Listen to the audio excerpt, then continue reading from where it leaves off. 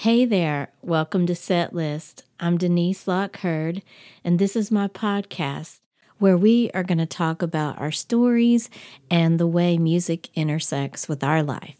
You're going to meet an awesome person today. Kate Cartilia is a past student of mine, and most importantly, she's someone I was fortunate enough to be in the room with, either sitting at a keyboard or playing a guitar, just loving music together while she was growing up. So buckle up, here we go. It's your life. Here's a front row seat to the circus. Feel your whole heartbeat. Are you nervous? Hold on to me, let's go. It's time for the show. Bring on the happy, bring on the smile.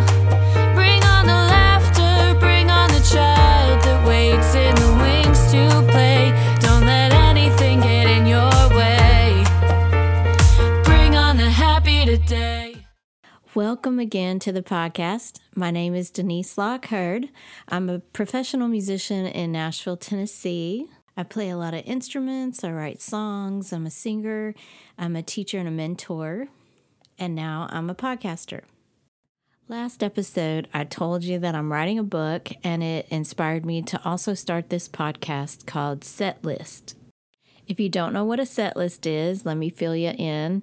Musicians make a list of songs when they go to play a gig or a show, and we just refer to that list of songs throughout the night. Usually they're in the order, hopefully, that you're wanting to play the songs in. But yeah, so it's just sort of a roadmap of the show. I think we all have a set list for our life. Just songs that sort of go place to place along with our personal story.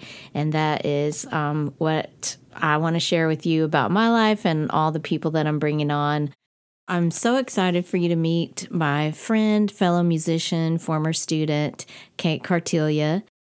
Kate is 22 years old, and she attends Tulane University in New Orleans, Louisiana. She's just an all-around smarty pants. She studies world-changing topics, and I don't even know how to pronounce them, so I'll let her tell you all about that.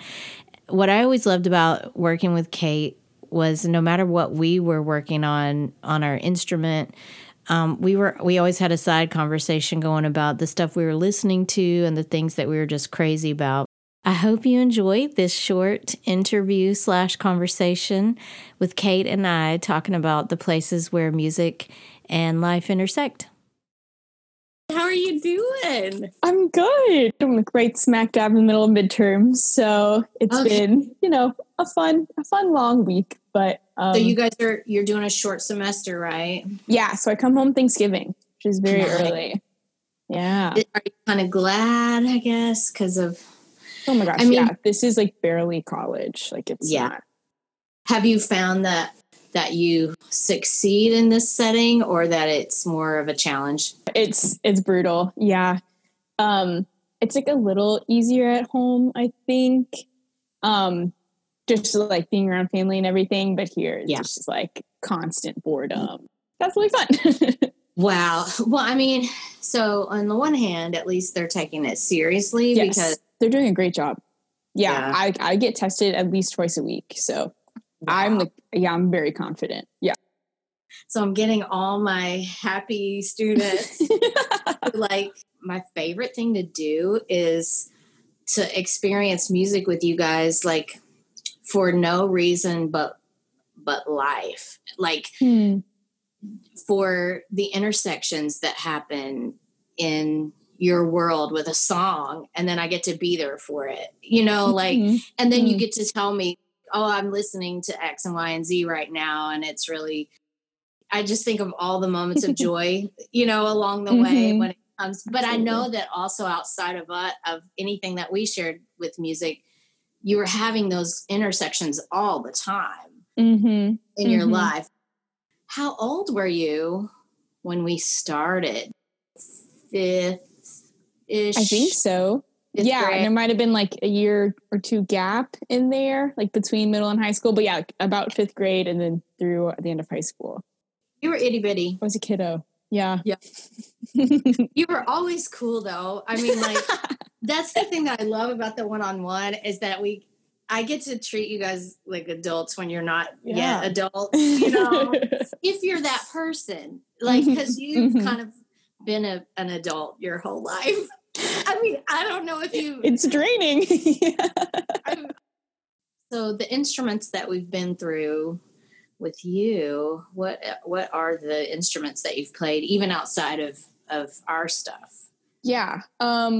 Our primary one was piano. We dabbled in guitar, and then a little bit of ukulele. And then in the college, I've stuck to piano and ukulele, just the most accessible thing. So tell me about music in New Orleans for you. Oh my goodness. Yeah, it's amazing. I love every second of it. Yeah, I think I've been like very intentional. Like campus does a great job of bringing on really prominent jazz players. Like I saw Ellis Marsalis. Oh my gosh. I know, for free. Like it was incredible. We met him afterward. It was amazing. Oh my gosh. Yeah, I know. Like it was fantastic.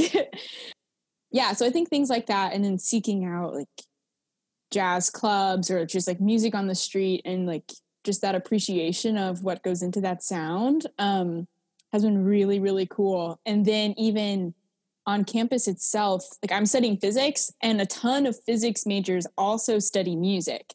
Like for some reason, there's this like crazy community of physics kids who like also love understanding how sound works, which makes sense.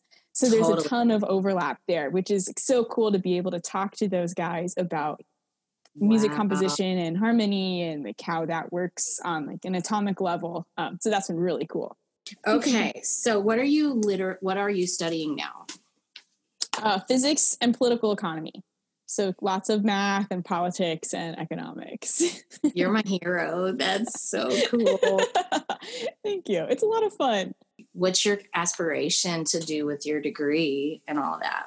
So I think I want to do federal government and do policy stuff. Right now, I'm really interested in policy that has that STEM connection, which ranges from like climate change to like weapons policy, which is more of a bummer. But I think that's where I'm leaning right now, like understanding like nuclear nonproliferation stuff and how we create a safe planet using like deterrence or nonproliferation economic incentive things.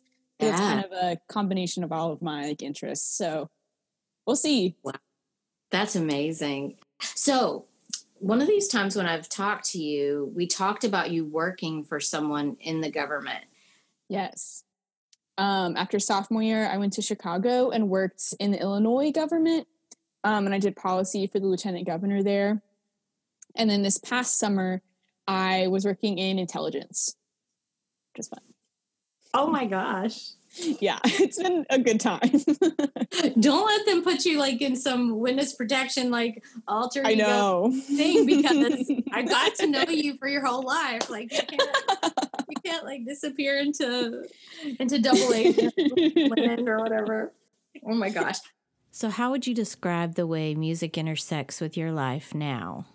I think there are two main paths. The first one is very concrete. So like the other day, I like visited my friend at Notre Dame and I flew home. So I had to quarantine for a few days until I got some negative tests. And the place I was staying had a piano.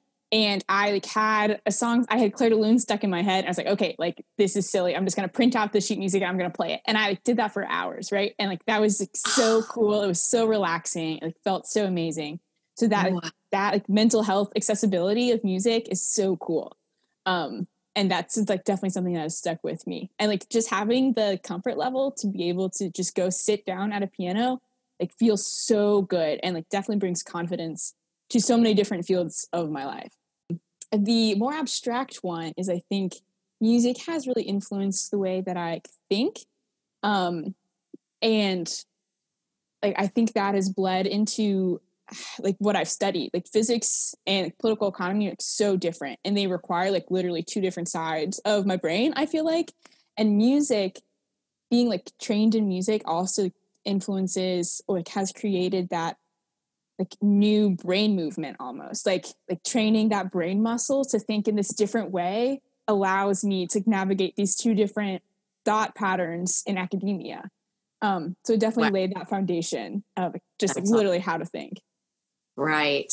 Yeah. So you're not just a hippie, but you can hang with the hippies, even though you're like heady. I mean, that's what I love hearing you talk about. The way you navigate life is, I would consider you a head person. You're super emotive, so it's not like that part of you is not a piece of it, but I think it's head first, then the rest follows. I think so too. I think that's so cool, though, that maybe it could fill in all those other emotional connectors for you when maybe without that piece, you might be lopsided. Yeah, no, totally. Yeah, exactly. So, completely agree. That is so cool. Yeah.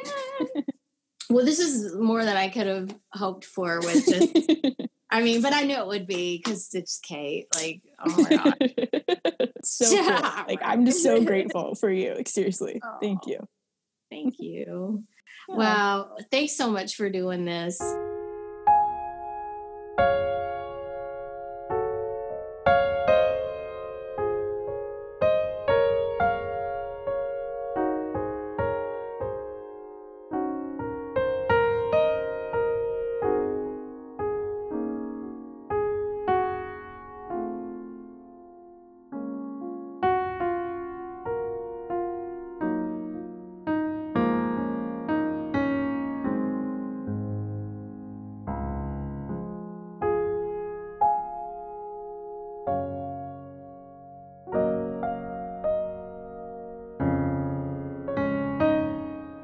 Thanks for listening to Setlist today. I hope you enjoyed it. You can check the show notes. Every episode will post links and information and credits having to do with that show. Also, in the future, I will be posting a place where we can share our set lists and songs and links as a community. So that'll be kind of fun. So be on the lookout for that, and I'll see you next time. Just look up, see your high-wired dreams while you're holding